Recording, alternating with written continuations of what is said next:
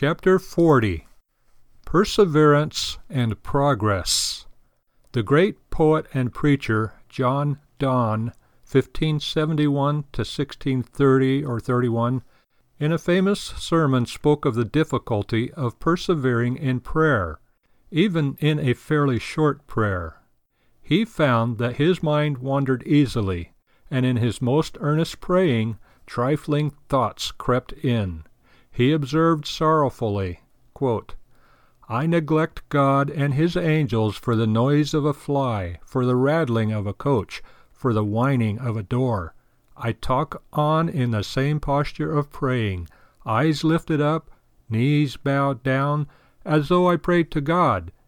And if God or his angels should ask me when I thought last of God in that prayer, I cannot tell.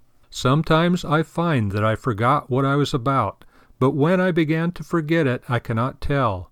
A memory of yesterday's pleasures, a fear of tomorrow's dangers, a straw under my knee, a noise in my ear, a light in mine eye, and anything, a nothing, a fancy, a chimera in my brain troubles me in my prayer.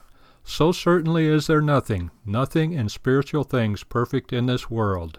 End quote. Man's mind, as well as his feet and devotion, wander easily, and we are readily given to changing our minds. Our attention wanders always, and we are better at drifting than commanding in our lives. Yet Scripture makes repeatedly an amazing statement about us, namely, that we shall persevere in our faith. When we are in the state of grace, we persevere therein to our life's end. This, however, is not our doing. We are kept by the power of God through faith unto salvation. 1 Peter 1:5.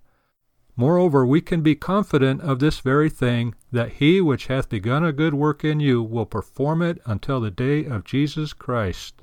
Philippians 1:6. This is a fact of inestimable importance. Men apart from Christ tend to be as firm as sand and as solid as water. They cannot be depended on.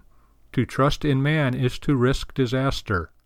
More than one great man and movement have failed because the people lost interest, changed their minds, changed sides, or drifted away. Into the inconstancy and drifting changes of this world, God introduces a steady and purposeful element, his people. The people of God are not immune, as Donne saw so clearly, to a drifting mind, but as he saw with intensity in his many sonnets and sermons, they are always recalled to their ordained path and duty, and they persevere therein by the grace of God. Pagan philosophers, observing man's drifting ways, spoke of history as being cyclical. All things for them were and are meaningless. Progress is impossible, and only drift and change are apparent to history. The Bible, however, tells us that God's sovereign grace commands and directs man in his appointed and ordained way. Man cannot get off the track permanently when he is truly a member of Christ. He has an inevitable and commanding direction which brings purpose and meaning to his life and to the world.